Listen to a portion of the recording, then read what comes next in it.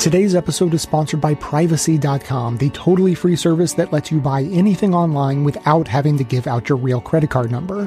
Instead, you create virtual credit card numbers which are linked to your bank account that you can use anywhere. And to protect you against card theft even further, each card is locked to a merchant, so you're totally protected against fraud and unauthorized use. There are countless different advantages to using a service like this to pay your bills and buy things online, so take a few minutes to find out more, get 100% free and unlimited access, and a $5 credit just for trying by going to privacy.com/best. And you can find that link in the show notes. And now, welcome to this episode of the award-winning Best of the Left podcast, in which we shall learn about the development of the Green New Deal and its impacts on economics, labor, frontline communities, climate mitigation, and the politics of the possible. Clips today come from The Green News Report, Start Making Sense, The Real News, Mother Jones Magazine, The Laura Flanders Show, Now This News, Jacobin Radio, The Weekly Economics Podcast, Next Economy Now, The Bradcast, and The Zero Hour.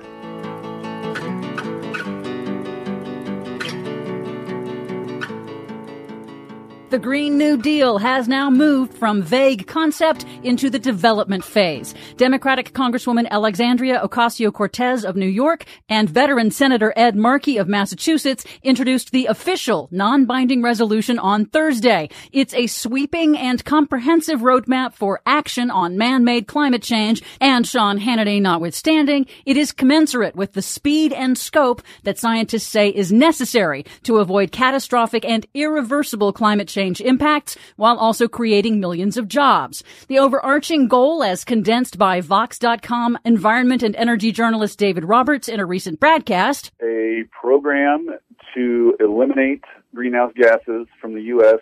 economy through vigorous public investment and job creation. Well, that puts it well. Yes, it does. Modeled after President Franklin Delano Roosevelt's successful New Deal during the Great Depression, the U.S. wartime mobilization that helped win World War II, and President John F. Kennedy's successful Moonshot Initiative, the ambitious Green New Deal framework specifically sets a goal of achieving net zero emissions and creating millions of jobs through massive public works investment in upgrading infrastructure, manufacturing, and industry to cut emissions and increase resiliency, cleaning up decades of pollution, and ensuring just transition funding for all communities and workers, especially frontline and vulnerable communities, like cleaning up pollution and guaranteeing the pensions of retired coal miners.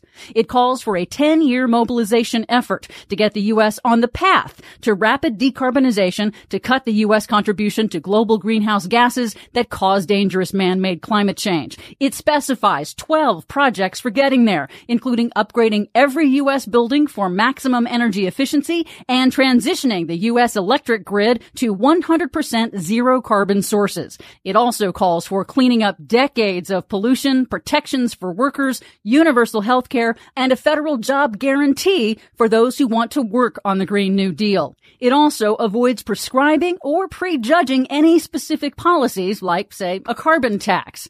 Now, contrary to many media reports, nothing in the resolution refers to cars, airplanes, cows, or anything else. For the record, Ocasio-Cortez's staff retracted a mistakenly posted early draft document containing language that is not a part of the official resolution. In a press conference, Ocasio-Cortez answered the question of how to pay for it by pointing to previous major federal expenditures, like wars, bank bailouts, and the Republicans' trillion-dollar tax cut, while noting that the Green New Deal will generate jobs and a return for taxpayers. This is an investment.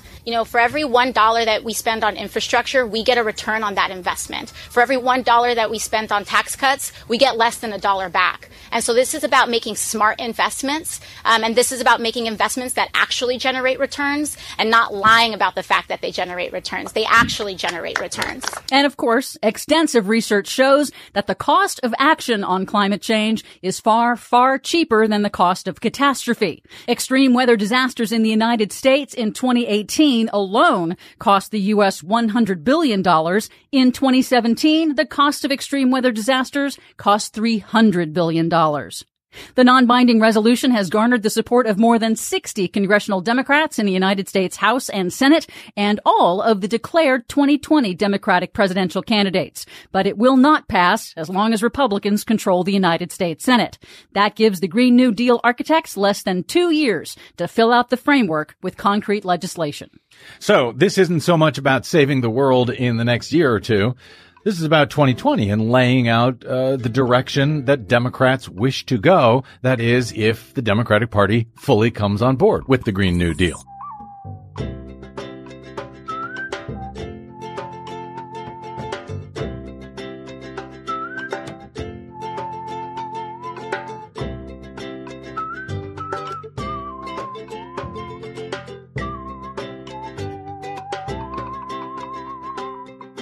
Naomi Klein, welcome back.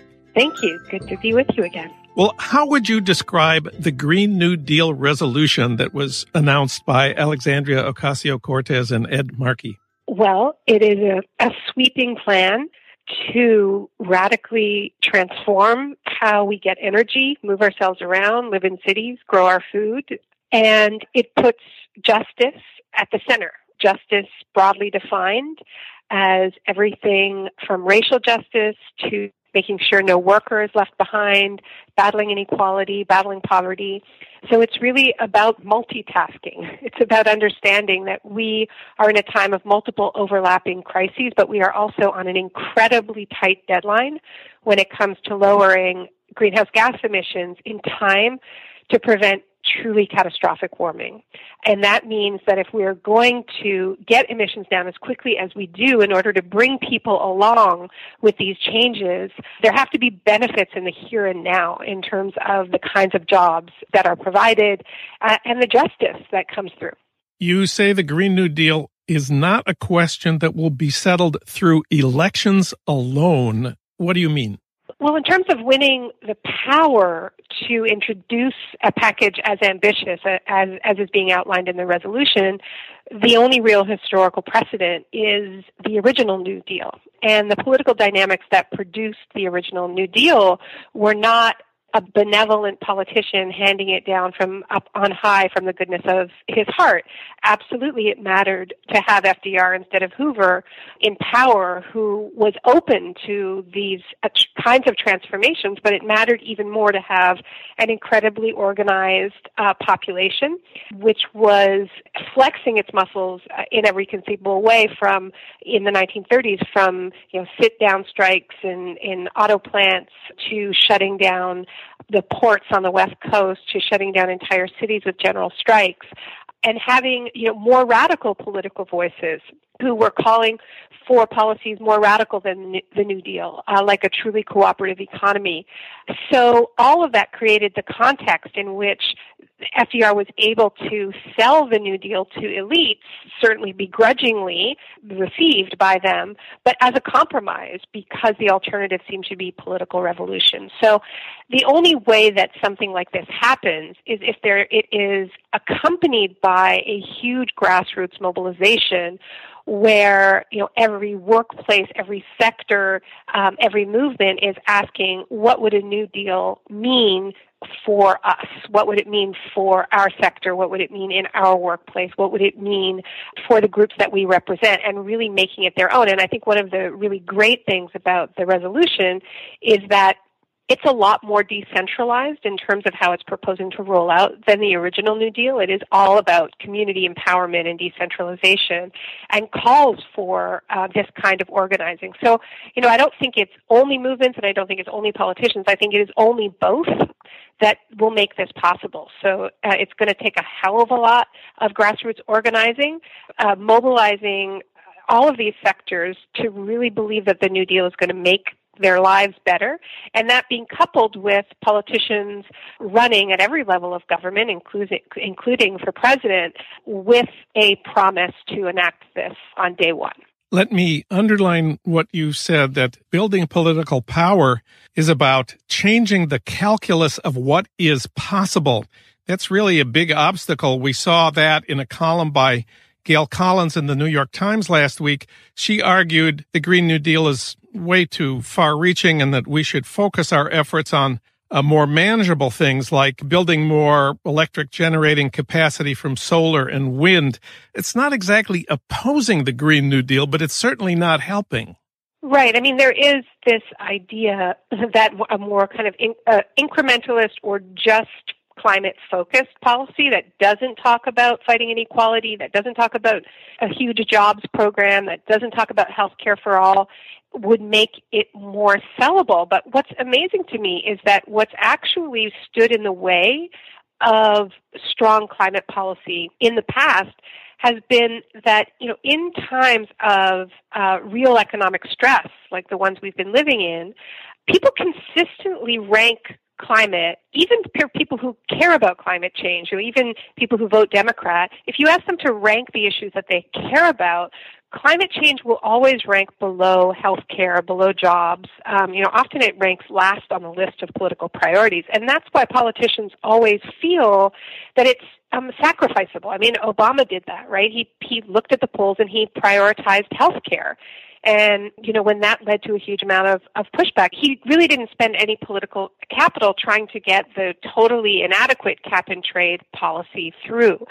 So this idea that somehow climate change policy is more practical, more pragmatic if it's delinked from economic and social justice is actually not true. Linking it to, these are more popular policies, actually. And then the other thing that stands in the way when politicians actually do introduce climate policies is often that if they don't prioritize justice, they're actively unjust. And if we want an example of what that looks like, we can look to Emmanuel Macron in France, where Macron, this very neoliberal president, introduces a tax cut for the very, very rich at the same time as he introduces a carbon pricing scheme that increases the cost of life for working people. And lo and behold, then you have an uprising and indeed rioting in the streets with the Gilets jaunes movement, the Yellow Vest movement, precisely because there is this split where, as one of the protesters put it, a split between the politicians who care about the end of the world when we have to care about the end of the month, right? Yeah. So I think the brilliance, really, of a Green New Deal framework is that it doesn't ask people to choose. It says, we have a plan for you to express the fact that actually we all care about the end of the world. We all care about the life support systems that we all depend on, but we, by necessity, also care about the end of the month. So how do we design policies that simultaneously lower emissions and lower that economic strain? And that's exactly what they're trying to do.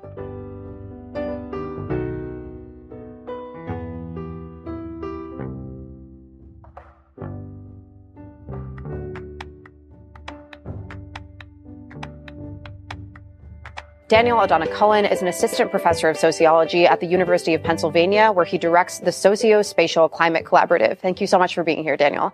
Thank you for having me. It's great to be here. So, as you've sort of already laid out in the Jacobin series so far, the Green New Deal is a pretty big departure from previous sort of, solutions that have been posed to the climate crisis beforehand. Talk about why it's so different and why it's so important. Thanks. So, I'd start by arguing that the Green New Deal idea in the United States is kind of the biggest development in climate change politics around the world, really, since the Paris Climate Accords. And the reason is that for the first time in the U.S., you have proposed legislation, or really a proposed framework for lawmaking that would take years and years and years, that understands that climate change and the economy are fundamentally the same story. There's not a subsector of the economy, which is climate change policy or climate change politics, but they're literally the exact same thing. This is hugely exciting because once you recognize that, it allows you to do two things. One, by treating climate change and the economy as the same, you can put together a plan that's at the scale of the challenge that we face. We're on the verge of massive runaway climate change. And in order to prevent that, we need to extremely rapidly transform our energy system and other sectors like agriculture. So in order to do that, we really need to understand climate change and economy as a single integrated unit. The second upshot of understanding climate change and the economy is the same thing, is that you can achieve a bunch of goals at once. And most specifically, you can redress the sort of savage economic and racial inequalities in this country through a form of climate investment that guarantees jobs, that prioritizes communities that have suffered disinvestment and pollution in the past, that combines a really significant increase in social services with an effort to change the way that we basically make a living and live well in this country. But as you've also noted, it does have, some flaws or some shortcomings. You noted that it doesn't actually directly take on the fossil fuel industry. It calls for net zero emissions, but not an end to new coal and oil and gas projects. It doesn't call to directly phase out. Why is that an issue?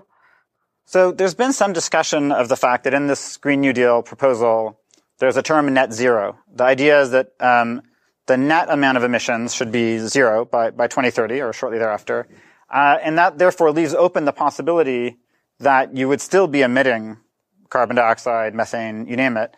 But thanks to some, different kinds of agriculture, reforestation, and so on, if you subtracted whatever carbon you're emitting from the new ability to kind of suck in carbon, then you would get to zero. So I think, to be honest, this criticism has been overblown. Net zero emissions by 2030 is still an incredibly ambitious target. And if we got there, we would be on track to prevent truly catastrophic warming. The bigger problem with the resolution, in our view at Jacobin and many of us in the climate justice community, is that the fossil fuel industry is the number one barrier to climate change politically. They have bought off most of the Republican Party. They have bought off many members of the Democratic Party. They're a huge industry that stands to lose absolutely everything, and they're going to fight to the death. If you don't take them on, and if you think you can somehow cut a deal with them while wiping them out kind of slowly, I think that's a naive view of how politics work in this country. There are also critics, sort of from the other side, who have argued that the policy is in some way too far-reaching. Jonathan Chait, of course, in New York Magazine says, quote, that people are, quote, using the Green New Deal as a platform to add in unrelated proposals for free college, a job guarantee, and other ideas that motivate progressives. Why is it important that this is so broad? So what the Green New Deal really represents is a complete transformation of the economy, an utter overhaul of the energy system, making urban life much more dense, more walkable, more livable, more affordable, changes to agriculture, and we could go on. So in a sense, you have two options. You can either try to make all these changes while leaving the power structure of this country intact and leaving half or more of the country really suffering. And it's not really clear why anybody would go along with that, actually.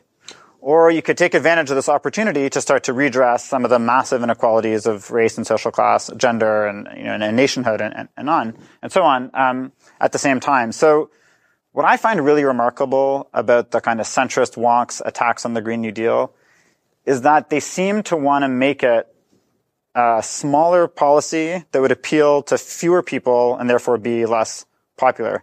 Nothing has polled in climate policy as well as the Green New Deal historically. The Green New Deal, weeks ago polled majority support with Republicans and extremely high support with Democrats. Why? Because actually, who in this country thinks that there should be more heat waves, more pollution, more tax breaks for billionaires, fewer jobs for people who want to work? Nobody thinks that. And the Green New Deal says, hey, actually, we're going to make your future safer. We're also going to give you a job if you don't have one or if you're in danger of losing one. We're going to make sure that you have health care. We're going to make sure that if somebody's pockets get dipped into, it's the pockets of billionaires. That's extremely popular. Now, all the wonks can see is a bunch of squabbling in Washington. And so their solution is to create a much narrower policy that would appeal to far fewer people, would bring back the specter that environment and jobs are opposed when they're really not. So, it's quite shocking. Previous climate policies that look more like what the centrist wonks are proposing have already failed.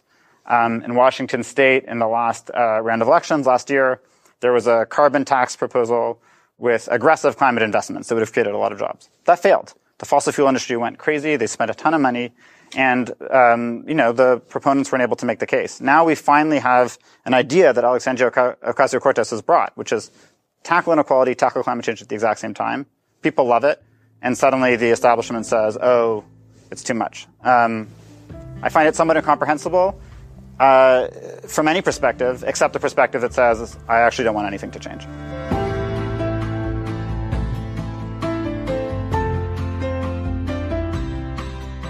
Today's episode is sponsored by Madison Reed. In 2013, Amy Errett founded the company and named it after her daughter on a mission to revolutionize the way women color their hair.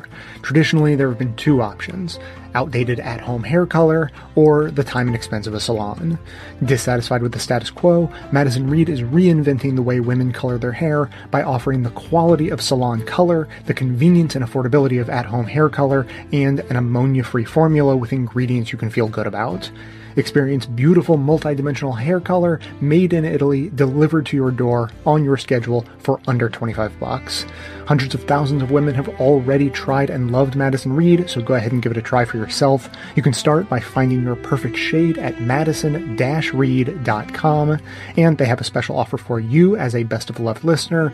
Right now you can get 10% off plus free shipping on your first color kit when you use the promo code LEFT. That's madison-reed.com and use the promo code LEFT.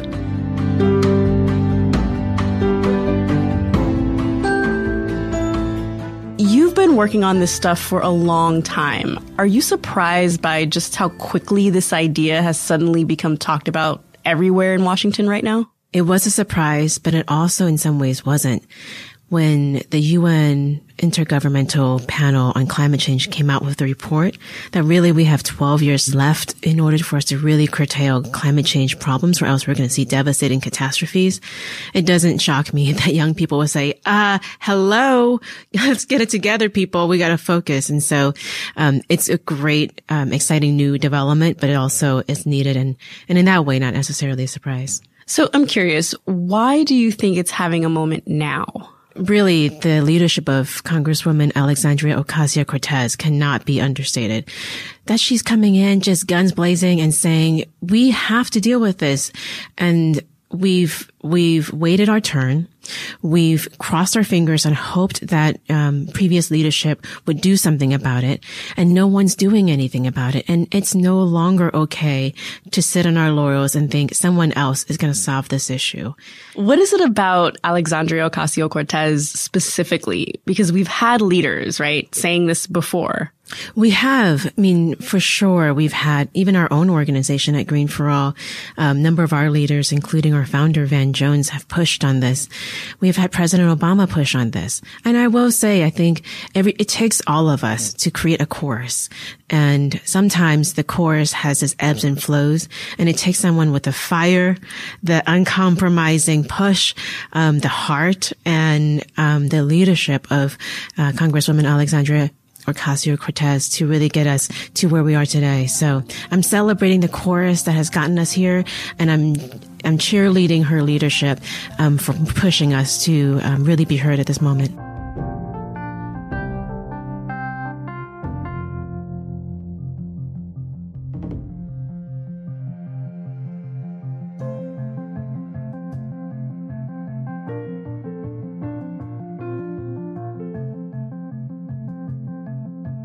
Welcome to our reality, right? I mean, Elizabeth, your reactions to seeing this, to seeing the coverage, great, all these new people out of the woodwork. You've been out of that woodwork for a while. Right. Well, it was mixed. It was, this is really exciting. People have finally discovered that we're in the middle of a crisis and that we have to respond in a big way. Then it was, okay, what is this? And what does this mean for frontline communities? And how are decisions being made? And, there's a basic tenet of environmental justice that we speak for ourselves, that people of color and frontline communities speak for ourselves. And the idea of something being created without frontline communities developing it or creating it or putting in its recommendations was pretty kind of old school. And so, but we didn't want to throw the baby out with the bathwater. I know it's a terrible thing to say, but we didn't want to do that. We wanted to see what's the possibility, what's happening here, and how can we shape it moving forward. So what did you do? And so what we did was we consulted with our 68 groups throughout the country and our networks and alliances. We asked them if they had heard about it. Most hadn't. We put together a platform that came from this consultative process. We shared that with Alexandria Ocasio. Cortez. And then we set up a meeting with her. And I think the meeting went really well. This is the congresswoman from New York who is the from youngest New York, ever she's elected Puerto and Rican, got very involved in this. And she's from an EJ community. And so we believed that she would understand us. But not just hear us, but feel us, that she understands that this is where we're all coming from. And that we have always been about solutions, and that solutions are local, and that we have been operationalizing those solutions for a really long time. So she met with you all in her office? We did, just I think it was last week. And this morning I had the distinct honor of meeting with representatives from frontline communities and the Climate Justice Alliance to figure out how we can bring Kentucky, how we can bring Native tribes, how we can bring the South Bronx and the direct communities impacted into the space of leadership so that they can draft and lead a Green New Deal for the United States. I can't tell you how important and how much of a privilege and an honor it is to meet with the folks on the ground doing the work and being able to uplift their ideas to put them in a position of leadership. We need to be able to trust that communities can govern themselves, and I'm so excited to have heard and uplift those solutions. So thank you all so much.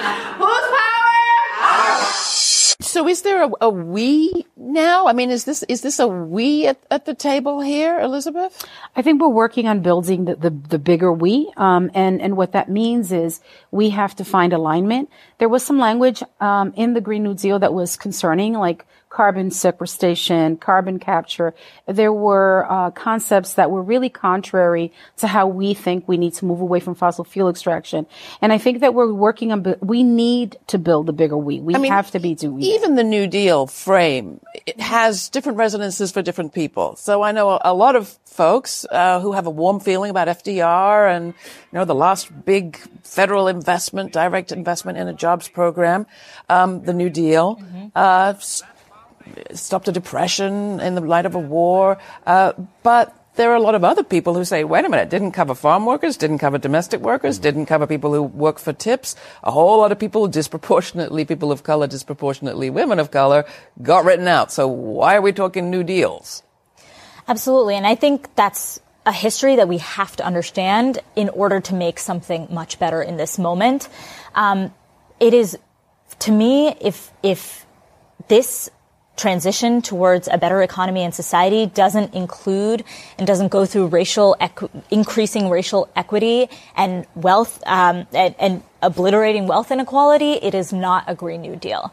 I think we have a history in this country of treating people cruelly and differently because of the color of our skin, and of a political elite class that is all too tolerant of rampant wealth inequality, both domestically and globally, and that's led to communities of color bearing the brunt of both disaster but also of pollution and extraction. Those frontline communities you're talking about.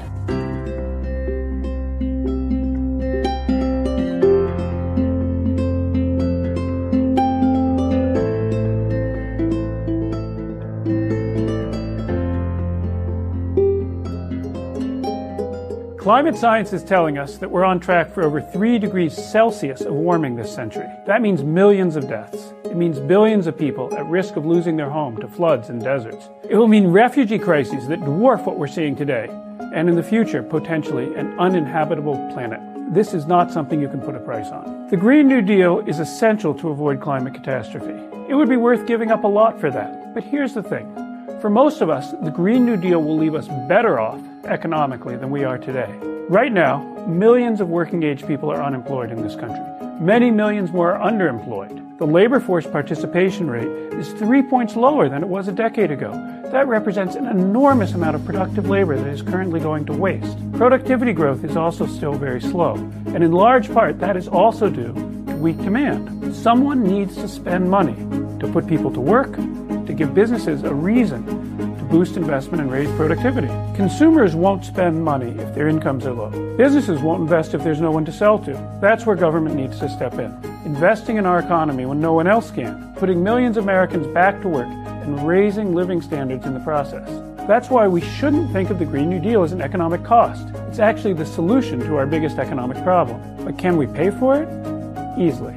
The Green New Deal will be funded the same way we paid for the original New Deal, the same way we paid for World War II. Congress will authorize the expenditures, and the Treasury will spend the money. Now, over time, that spending will be financed by some mix of borrowing and higher taxes, especially on the rich. Whether or not we need to raise taxes on the rich to pay for the Green Deal is honestly a bit beside the point. Taxing away extreme concentrations of income and wealth is good for our democracy. As for debt, it's strange to be worrying about that when interest rates are still extremely low by historical standards. If anyone is worried about federal debt, it clearly is not the bond markets. They seem to be saying, please borrow more. The limit on what we can spend isn't financing, it's the real resources of our economy. And when we see inflation that the Fed can't get up to its target, when we see huge numbers of prime-age people still out of work in a supposedly strong labor market, when we see businesses enjoying record profits but still slow to find anything to invest in, when we see wage growth barely budging, then it is very clear that we are far from any real limits to our productive capacity. A Green New Deal doesn't mean cutting back on other material needs. It means mobilizing the vast unused capacity of our economy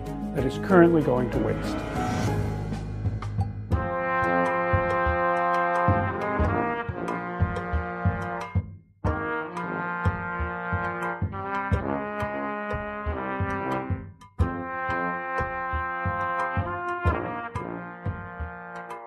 You also have a curious piece, in the sense this is not usually what people write about when they're writing about environmental issues. I mean, there's a sense in which people who are concerned with environmental issues are a bit preacherly. They're counseling belt tightening. They finger wag and make you feel guilty about your consumption habits. You frame this around an issue of freedom, which is something that one usually associates with the politics of the right. How does this fit into a model of freedom? Yeah, I think that Corey Robin has been really good on this point over the years of reclaiming the language of freedom for the left, because it is ultimately a left-wing idea. Emancipation is something that requires deep restructuring of power relations in order for the majority of people that are currently living under various oppressive regimes to be free. So I think there's no reason the left should shy away from liberation and emancipation, which have a long history as tropes and goals of left-wing and radical politics. But I also think that, sort of hearkening back to a few other things I've said and that you've asked me, framing in terms of freedom and liberation is something that is going to resonate more with your average person that is struggling with class oppression, that is struggling with racism, with patriarchy, with all sorts of oppressions on a day-to-day basis, and to sort of make the point very clearly that the type of society that a left-wing and kind of radical version of the Green New Deal imagines is a society that is vastly better, more free, more fun, with more meaningful human relationships, and more sense of autonomy and democratic control over the conditions of our collective existence than the society that we currently have. This proposal has ways of dealing with workers who are going to be displaced by any kind of transition to a post-carbon world, right?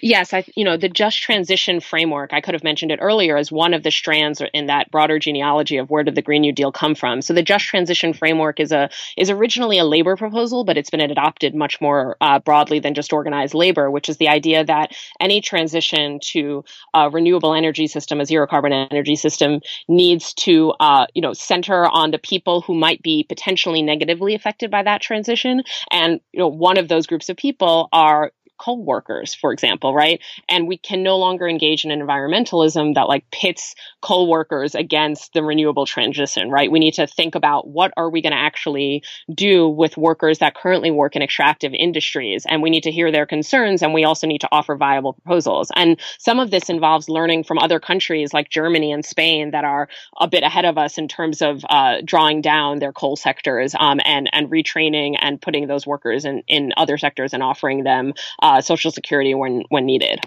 Yeah, that's because one of the weapons the right uses against any kind of post-carbon vision is they're taking your jobs away, and we've got an answer for that. We've got an answer for that in the form of a jobs guarantee that is being paired with the Green New Deal, which is not only about workers in extractive sectors, but also more broadly, we have a crisis of people not finding work, not having enough work, not getting by on the work that they have. And there's a lot of work that needs to be done. And it's not just like building solar panels, but that is an important part of it. It's not just that kind of hard hat green job. It's also care work. And I'm talking about education, healthcare, childcare, which is stuff that our society needs, but also sectors that are low carbon and will be a key part of a more sustainable economy. So we need more of all of that type of work. We also need to restore wetlands. We need like a civilian conservation corps. We need people to do lots of things. And so a job guarantee is absolutely a way to marry kind of the social justice and the environmental catastrophe work. The original New Deal has been criticized for its racial and gender biases. It favored white workers, white male workers, and left women and black people, particularly in the South, behind. This Green New Deal is quite the opposite, right? It is quite the opposite. Those sectors that I just mentioned that we need to expand for a more sustainable economy, the care sectors, are overwhelmingly currently female and women of color that work in those sectors.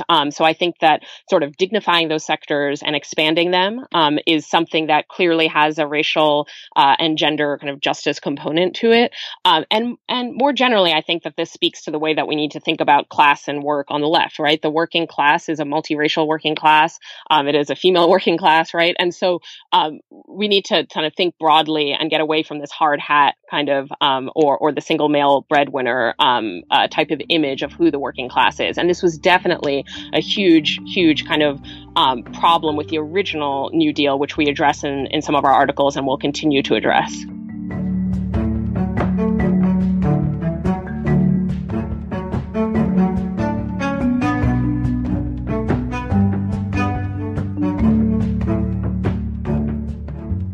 The opposition to the Green New Deal includes not only the climate change deniers, the whole Republican Party, but there are sort of people who are skeptical of the Green New Deal ever becoming law. They say, we've forgotten that politics is the art of the possible. But you suggest that the sense of what is possible is changing. Well, right. I mean, I think it could be changing.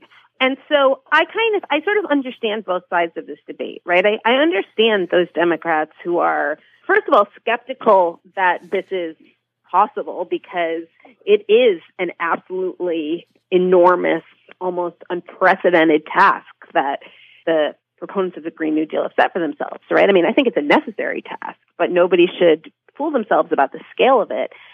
And then also just there's a lot of people, and I'm one of them, who've grown up in a political environment that's been defined by right-wing backlash. And people aren't wrong to kind of have drawn lessons from the political experiences of their lifetime, which has been one of constantly putting the left on the defensive, sort of one step forward, two steps back. And so I think it's hard to fault people for operating within those parameters. But I also think that, again, in part because both the Trump presidency is such a calamity, and then because of the even far greater calamity of climate change, that thinking within the old parameters isn't enough anymore. And the voting population is changing in some dramatic ways that have a lot of bearing on what we think of as possible. Right. And I think in the past, progressives have maybe put a little bit too much stock in demographic inevitability, right? A lot of us have believed that the emerging Democratic or the emerging progressive electorate would sort of inevitably carry us forward. And then Trump happened. And, granted, Trump didn't win the popular vote, but nevertheless, we sort of see our political system places limits on the transformative potential of this emerging electorate. And so I guess the question is whether these demographic changes can eventually overcome things like gerrymandering, overcome things like the small state bias in the Senate and the, disproportionate power that small states have in the Electoral College. It's becoming increasingly difficult for Republicans to win the popular vote in a presidential election. It's the reason why you see the things that Ari was talking about, the reason why you're seeing restrictions on voting rights and all sorts of efforts to curb democracy. Nevertheless, it's not clear to me how much Republicans can actually hold back the tide of generational change, right? I mean, eventually the young people are going to replace us, and the young people are far more progressive than older generations, are far more inclined to social democracy, and also for obvious reasons are far more alarmed about climate change. You know, they have a lot more to lose. Your New York Times colleague, Ross Douthat, noted on the Argument podcast that you do together that virtually every one of the Democratic presidential contenders has pretty much endorsed the Green New Deal, that no leading Democrats in the presidential primaries have distanced themselves from the Green New Deal. I think he's right that that's pretty significant. I think it's astonishing that this idea that was basically kind of cooked up by a group of insurgent progressives in just the last, I think, not even a year, has now become a framework for the entire Democratic Party to think about the future. And, you know, it is just a framework, right? I don't think that every Democratic presidential candidate has signed on to this, even the specifics of the Green New Deal resolution. I think there's a lot to kind of legitimately quibble with about some of those specifics and some of the areas of emphases. But I think the power of the idea as a framing device, you can see its power both in the fact that all these Democratic candidates are signing on to it, and in the fact that I think even people who oppose it are then sort of putting forward their own version of what a Green New Deal would look like. And, you know, once you're arguing about what the Green New Deal would look like or should look like, the people who've come up with this concept are, you know, sort of winning by definition.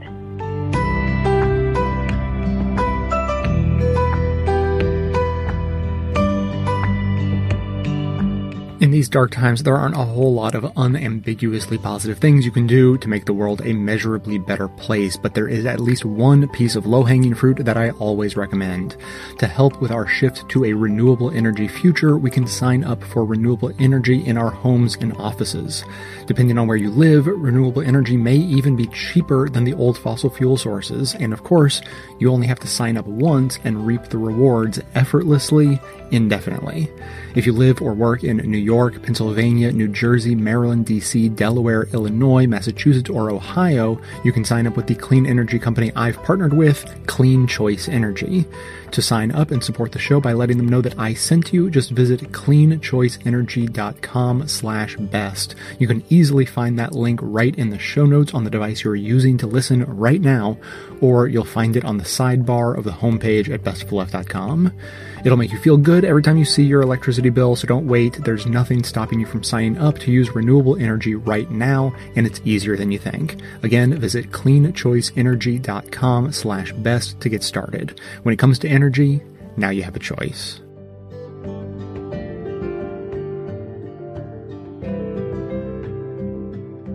For all of the good that it did, of course, the New Deal left many people out, particularly people who are already marginalized, people of color, women.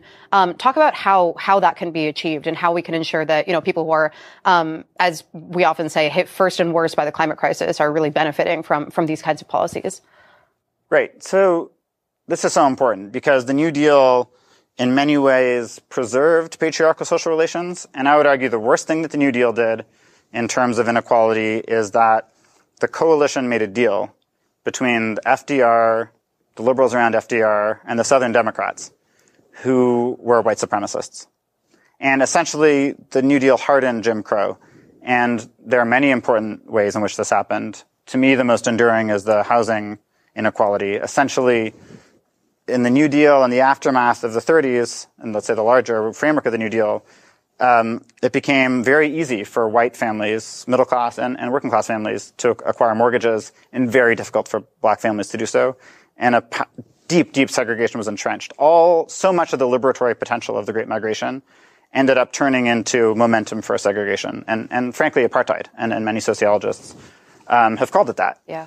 So we can't do that again. And it's important to note the housing apartheid that came out of the New Deal was a public-private partnership. It was all about government sort of incentives, regulation of, partnership with the real estate industry, the mortgage industry, and so on.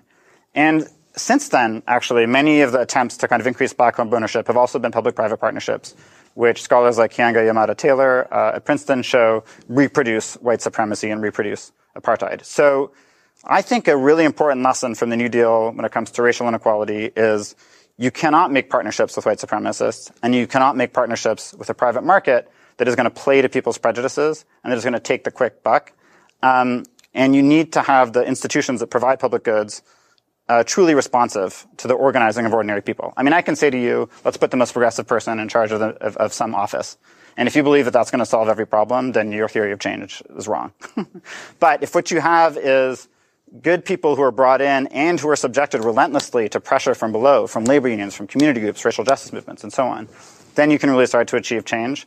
And the private-public model for political expediency, where the New Deal tried that with housing, that was the most disastrous long-term result. So we can't do that again.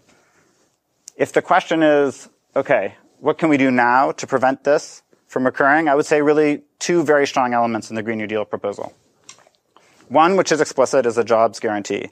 I think that, scandalously, the discussion of the jobs guarantee has all been about, oh, you're giving jobs to people who don't want to work. Obviously not. It's the opposite. Yeah. It's very clear. A jobs guarantee is for people who want to work. If you don't want to work, does want a job. Yeah. If you don't want a job, you don't go. And in fact, if you follow up and look at the experts on this, they're very clear. If you show up and you don't do anything, eventually you may be fired. I mean, depending on your, or they will try to help you, but the system is not set up to be scammed. The system is set up to save this country and to save the people in it. So jobs guarantee provides everyone with a job. But who has trouble getting a job right now? If you have been a felon, if you have simply been incarcerated, if you are a person of color, if you are a woman who's taking care of her kids and there's like really terrible daycare in this country, the populations that have the most trouble getting a job would benefit the most from a job guarantee. Martin Luther King and Coretta Scott King firmly believed in a job guarantee, as well as a basic minimum income. They thought there was nothing more fundamental to racial justice than a job guarantee. The second piece, which is in the Green New Deal proposal but is not elaborated enough, in my view, is the idea of a housing guarantee. After Martin Luther King died, there was finally enough political rage and momentum to pass something called the Fair Housing Act, which was a well-intentioned effort to ensure that black families received actual housing. It has not been sufficiently enforced, and we have to do so much more. But the two pillars, a job guarantee and a housing guarantee, really address some of the core root causes of the black-white, racial wealth gap and so many other forms of injustice. The Green New Deal doesn't talk a ton about, criminal justice reform, but I think that is certainly in the spirit of these political actors. And you can imagine how much complementary work a jobs and a housing guarantee could do to facilitate criminal justice reform and the complete elimination of mass incarceration and hopefully wind down incarceration in general.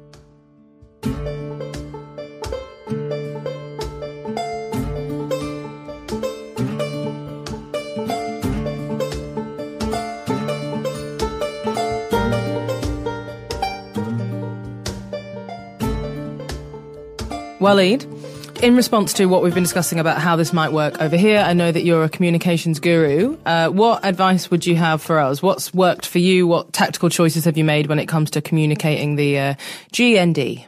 Well, I think a large portion of that is who Alexandria is. I mean, she is a working class woman of color from the Bronx who does not come from the political establishment or their networks. And the idea that a young millennial woman of color would be leading these ideas is so, it's just, you would never see that happen in the United States and U.S. politics. And so her platform, her message is really compelling because she can activate a whole group of people who didn't see themselves engaged in politics, let alone in a fight against climate change. So, finding leaders, compelling leaders who can authentically speak to their communities, people who don't come from the established networks, and then who can narrativize the fight in terms of a kind of populist fight. Like Alexandria is not afraid of taking on powerful corporate interests in our country, and she's not afraid of even taking on the leadership of her own party. She has picked open fights with, in a kind of moral way with senior leaders of the Democratic Party. And those fights, when they first happened, people thought she was nuts, that it was crazy to conduct a sit-in against the leader of your party 1 week after moving to Washington. It turned out they were all wrong because climate change and the Green New Deal is the number one issue that Democrats are running on. They're being asked about in Iowa and New Hampshire for the presidential primaries. And so being kind of unafraid and to take risks in that way is also a central part of the message. And then the third piece is just that the war that is being waged against, corporate interests and conservative forces in our society is every day. It's a constant battle for what the frame is on TV and which articles are being written on this and what's happening on Twitter and what's being trickle down in terms of what communities are hearing on the ground, because as we all know, people get their news oftentimes from the media. And so how the issues are being framed on the media is also important. So right now we're in the middle of strategizing to figure out how to take on the Fox News propaganda machine, Fox News has covered the Green New Deal 3 times as much as any other mainstream news outlet. And the propaganda war that's being waged there is something that's difficult to deal with. And so and I just think that, having a credible message, having a credible messenger, and having this ability to wage a constant war that's every day, and not back down is really key.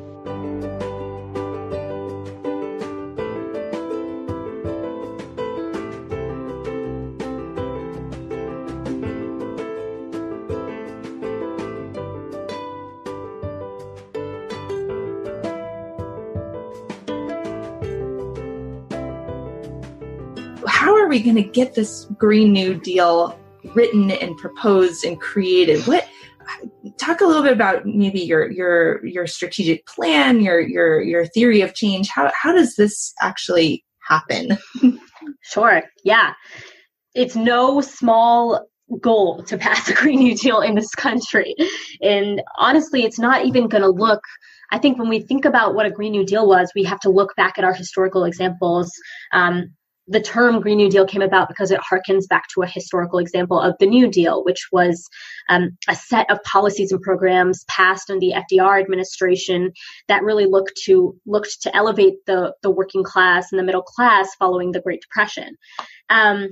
And it wasn't just one giant New Deal bill or piece of legislation. It was like a series of programs that were rolled out over a decade or more of time that really started to create a new common sense in America of who government should be for and who we take care of and why. And so in a very similar way, we think that solving the climate crisis is going to involve many pieces of legislation over many decades of time, starting now. And that is going to require, in order to make that kind of like massive transformation, we think we need 3 really, really key ingredients. One is a heck of a lot of people power. So that looks like a very large, very vocal, very active base of people who are just clamoring for a Green New Deal, both at the ballot box, who are participating in organizations and movements like Sunrise, who are, feeding the movement, participating in a whole number of ways.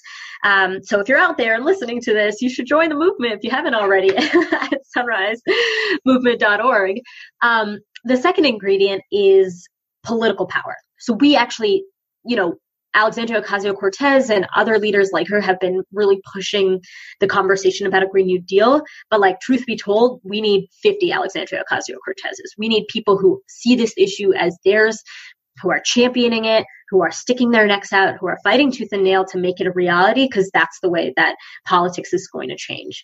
And then lastly, we think we need like thousands and thousands of advocacy, citizen action, mobilization groups, think tanks, economists, electoral organizations, academics, more, who are actually business folks, who are coming together around this vision for a Green New Deal and who are advocating for it in every part of society.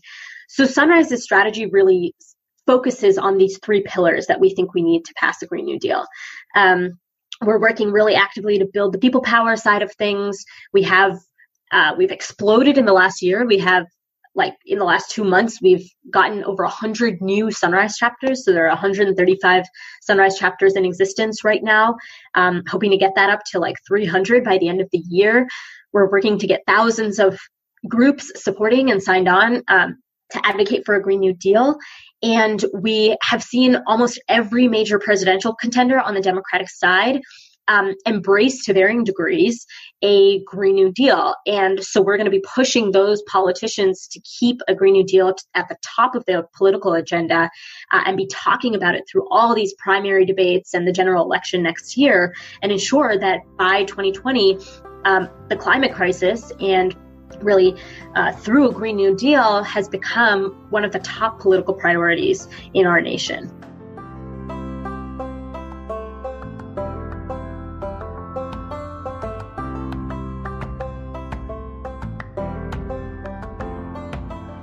The preamble, you note, establishes that there are two crises, I guess, that this program is meant to deal with: the climate crisis and an economic crisis of wage stagnation and growing inequality, and that the Green New Deal addresses both.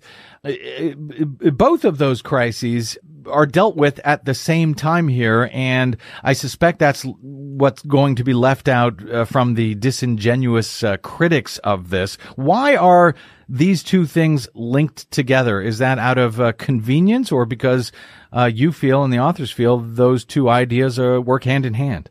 Yeah, I think this really is the key to the whole thing here. And the key difference between this and sort of climate plans and climate proposals previous to it, sort of the Democratic strategy up to now has been to let's isolate greenhouse gases and the climate problem from all these other problems in the hopes that if we just strip it so that we're only dealing with carbon, we can get some bipartisan support, right? And if we start messing with income redistribution or justice concerns or all these other progressive concerns, we'll lose that bipartisan cooperation.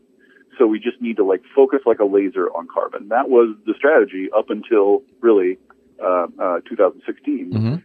But the sort of resurgent left sort of democratic socialist movement that AOC is representing is fundamentally questioning that. Basically, they're saying that the climate crisis is part and parcel of basically a system of late capitalism that's not working. It's heating the planet, and it's creating this massive inequality, and it has wages stagnating, and we have child mortality and on the rise, and lifespan on the decline, and it's just really, they see two things happening. They see, one, this wasteful waste heating the atmosphere, and two, people on American streets living, paycheck to paycheck in this intense stress and insecurity, even as a handful of billionaires have most of the world's wealth. And to them, the whole point of the New Deal was not just to sort of, build things, although the things were valuable and important, and not just to do things, but to put people to work and give the middle class a stake in solving the problem.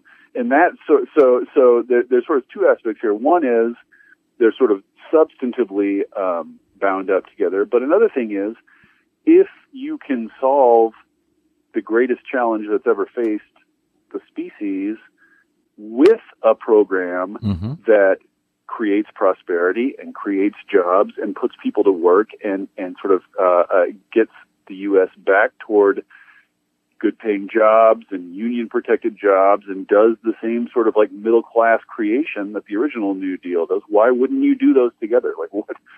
Why wouldn't you do it all at once? Yeah, it's really interesting because you put that right at the top of your article, noting that in the past that Democrats have tend to put the focus on technologies and markets specifically, and as you extend that out to the original New Deal, the idea was not to have flood control on the Colorado River or get electricity from the Hoover Dam, but it was part and parcel of a jobs program that ended up giving us these things that we have enjoyed and are happy to have now for generations. But does that make this proposal any easier or harder to actually pass, David? That's the $6 million question, isn't it? I mean, the question here is, that would be the $6 trillion question, as Fox News might describe it. But go ahead. Yeah, there's a lot of goofy numbers flying around. I mean, the real answer is that no one has any idea how much this would cost, or any idea how much growth it would produce, and it's totally the idea that it's exactly $6 trillion through 2072 is a bunch of faux faux precision. But anyway, I mean, the politics of this are the central question. Like, you know, I think if you'd asked Dems up until really recently, they would have said, yes, you have to have some bipartisan support. There's no other way to get stuff passed, but to try to get bipartisan support, persuade some of our colleagues.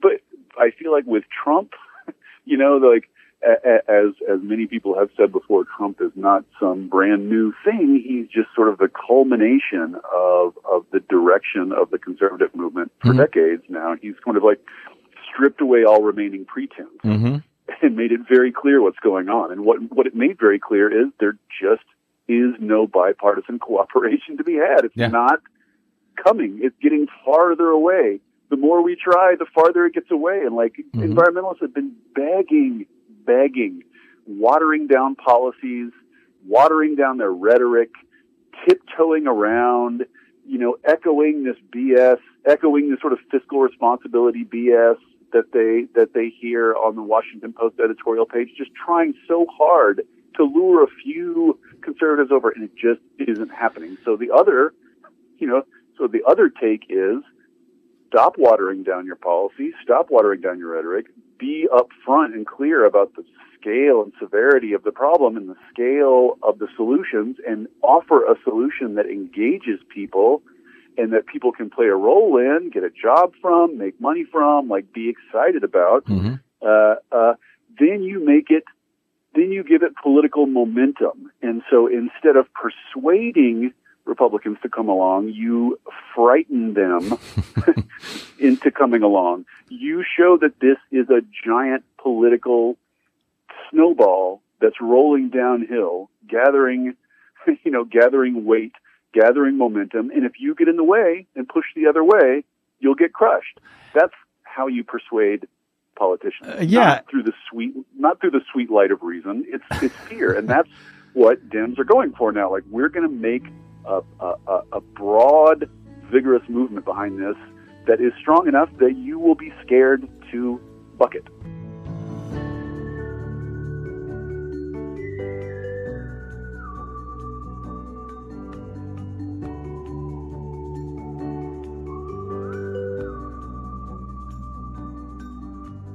I only have one concern about well, I had a couple, but now I only have one remaining concern about the term Green New Deal, which is I don't think it's big enough. You know, first of all, we're talking about planetary crisis, right? I mean, we're talking about like when worlds collide, that old science fiction movie, right? We've all got to get together and build the rocket ship, except I don't want to build a rocket ship. I want to save this place. But it's planetary. And I think the scope of the re-envisioning of society that we need is actually much, much bigger than the Green New Deal. And it's global, right? Because it's the whole planet, although we have to take the lead because we're the primary consumers of our fragile environment. So I don't know. What do you think about that? Yeah, I mean, I think that's right. There was a good interview by some of my colleagues at The Intercept with Alexandria Ocasio-Cortez a few weeks ago, where she sort of, was talking about the process by which they arrived at this. And the Green New Deal was not something they thought would be the sort of public messaging of this program. But news of it kind of kept getting out and it kept resonating. And so eventually they decided to stop fighting it and just embrace it. But I think that's right. I mean, the Green New Deal references the New Deal in part because it's one of the best reference points we have. But in reality, given just how vast these changes need to be, the technically accurate phrasing, if we were to, pile on a bunch of historical reference points, would be the New Deal and the World War II mobilization and the moon landing and the Marshall Plan, and probably, 6 other things if we wanted to try and approach the scale of what's needed. So I think, there are many reasons. I think that the New Deal itself was flawed. And I think the folks who are pushing for the Green New Deal are very cognizant of that. But,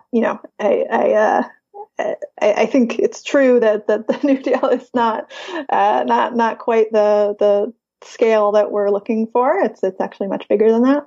But people seem to like it. And so about 80, a poll came out today saying that about 80% of the voting public is supportive of the programs envisioned in the Green New Deal. And so, I think if the framing works, then I think it's, that's what it will be. But certainly if somebody came up with some kind of other really resonant framing, I don't think anybody would be opposed. But that seems to be kind of what we're working with right now. And I think it's, useful for a lot of reasons. Well, it also maybe is less intimidating than planetary crisis response. Yes. But it's also, and I was thinking about it as you answered, what your answer brought to mind is it's also positive. It's forward thinking in a positive way. I've talked to a lot of climate scientists and climate activists and often ask them, how do you personally stay positive? How do we prevent others from falling into despair as they come to understand the magnitude of the crisis?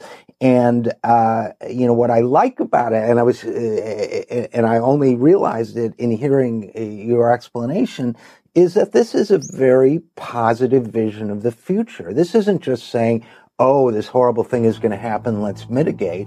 It's saying this horrible thing is happening. In our response to it, we can build and then inhabit a better world than the one we live in today.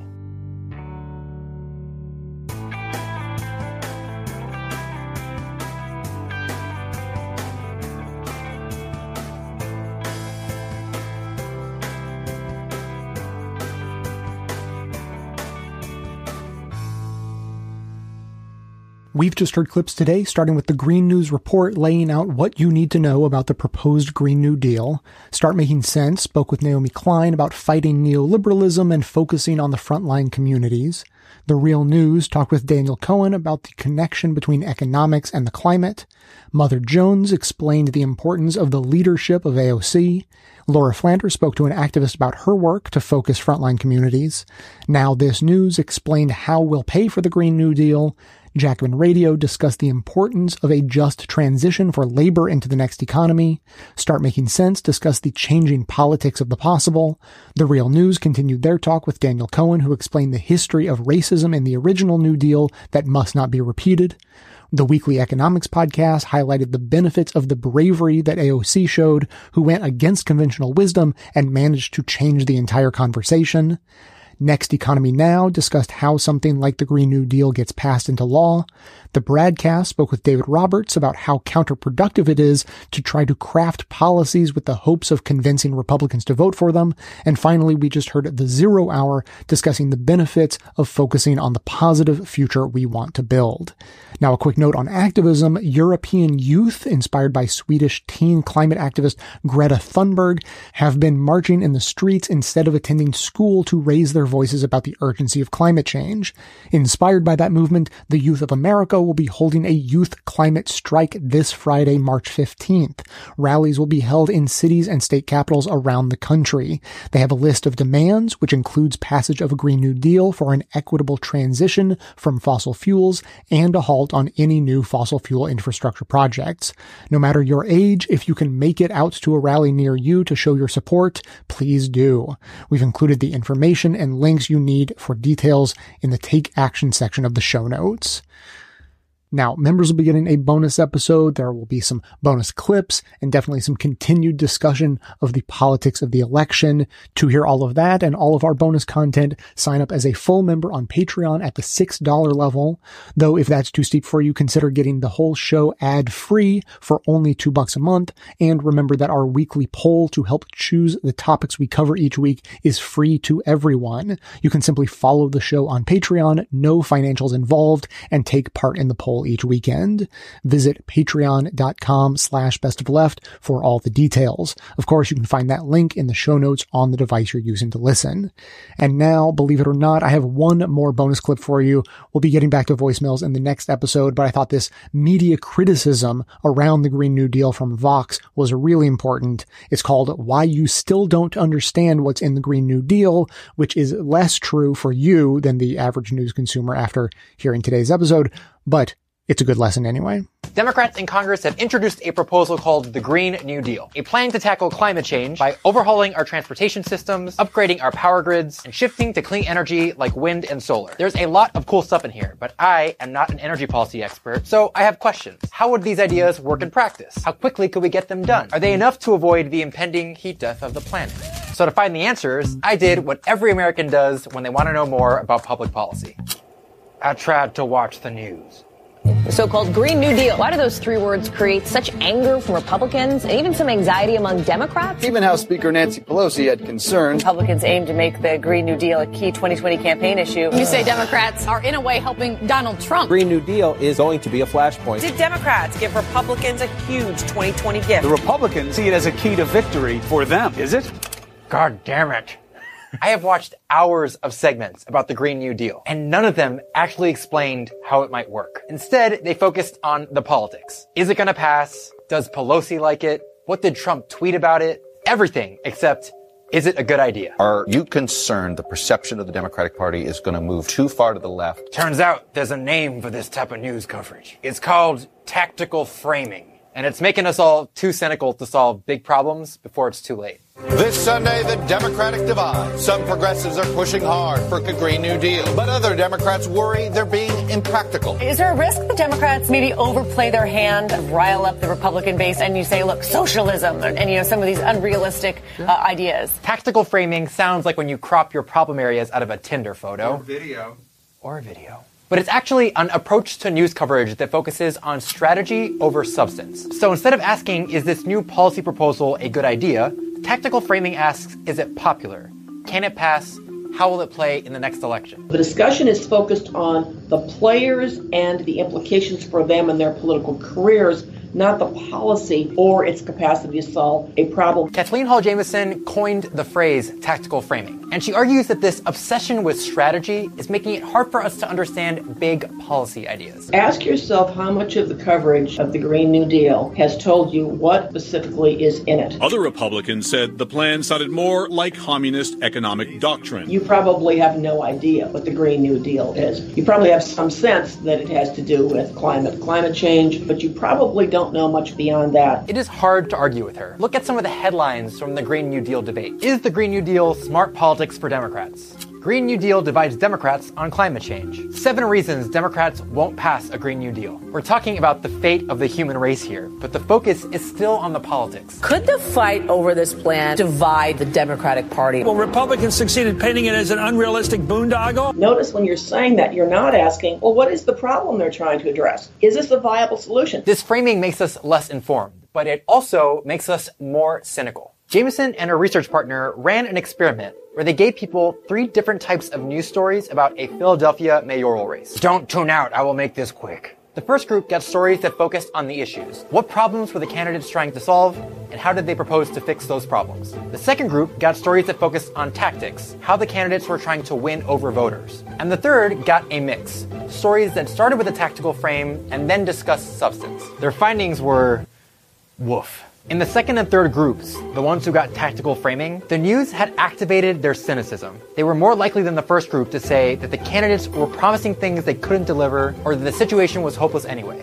They were also less likely to remember basic information about the policy proposals, even if what they saw included real policy analysis. We find that even with that good information there, the public's less likely to learn it because the tactical frame creates a lens on it that says they're not actually going to do it anyway. This is really all about politics. Now trust your political instincts based on your ideology. Jamieson and her research partner published a book about their findings called The Spiral of Cynicism, which is surprisingly not a book about my dating life. In it, they argue that this cynicism lingers even after the tactical framing is gone. A few days after the experiment, the participants were asked to react to an excerpt from a debate between the candidates. But the ones who had been exposed to tactical framing still reacted cynically. And what that said to us was that the stimulus in news was so strong that when you got no more cues to be cynical, to be tactical, nonetheless, you were seeing the race through that lens. Now, maybe your reaction is, so what? Of course watching the news makes you cynical. Congress is too gridlocked to get anything done. Hopelessness is the correct response.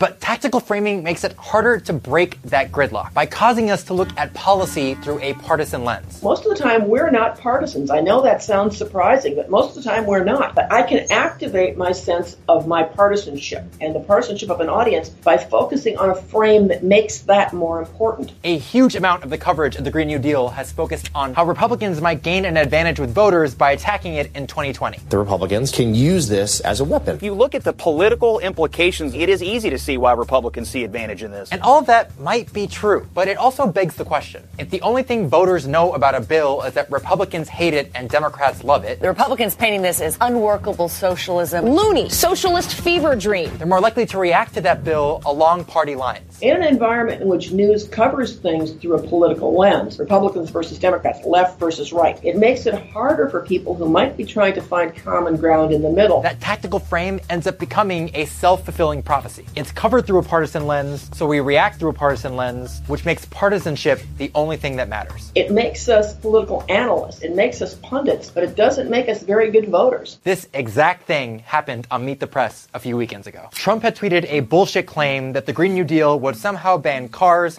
cows, and the military. How would you ban a cow? This would have been a great chance to explain what the Green New Deal actually does. To let voters decide for themselves if upgrading our power grid or modernizing our transportation systems is a good idea. But Chuck Todd wanted to talk about 2020. David, obviously, the president's team sees a re-election opening. Oh, yeah. I mean, it's huge. And it's a real big pothole, I think, for the Democrats. And then you've got Donald Trump and the Make America Great Again slogan against the way he brands it, Make America Socialist for the first time. That is powerful, especially with those white, middle-class, blue-collar Democrats.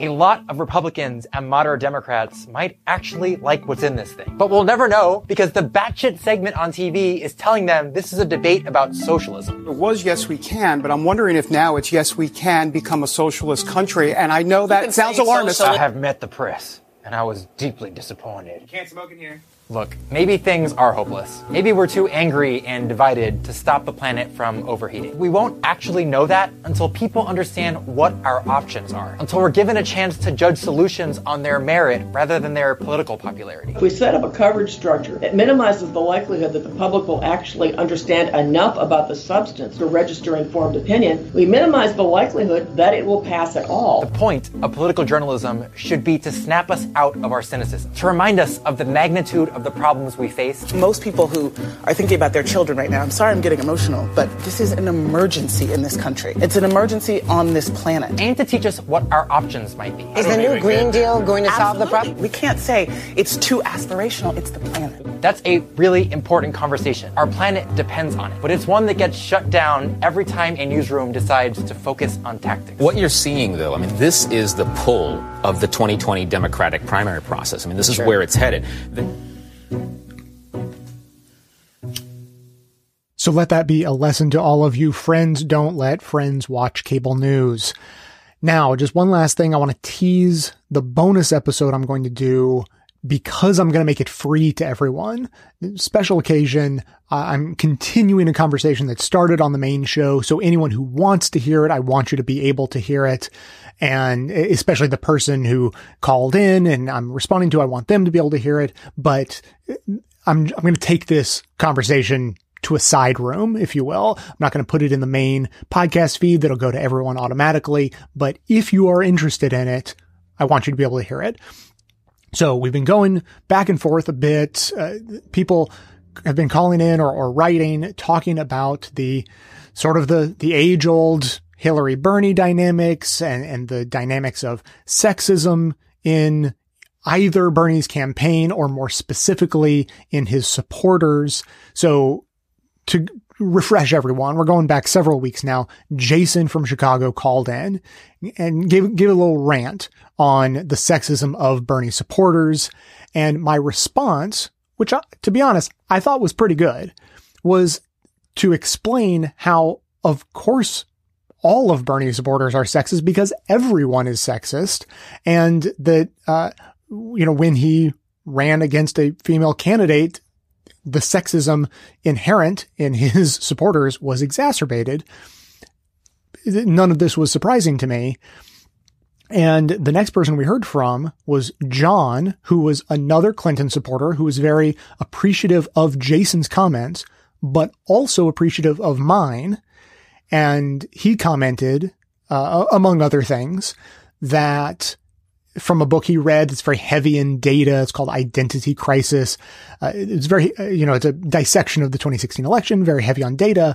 Said that the researchers actually didn't find sexism that was specific to Bernie Sanders supporters, that they weren't actually that much different from the general population.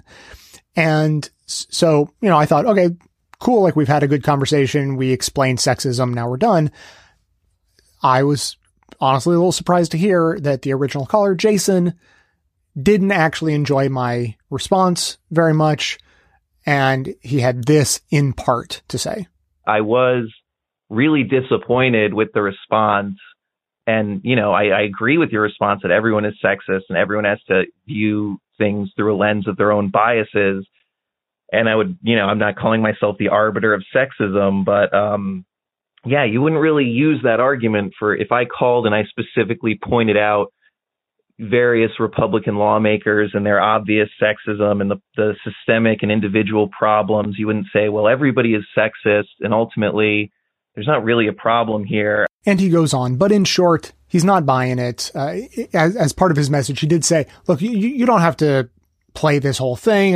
You don't have to have a back and forth with one listener who happens to disagree with you. Just wanted to let you know my thoughts. And I appreciate that. So I'm going to split the difference. Let's take this offline.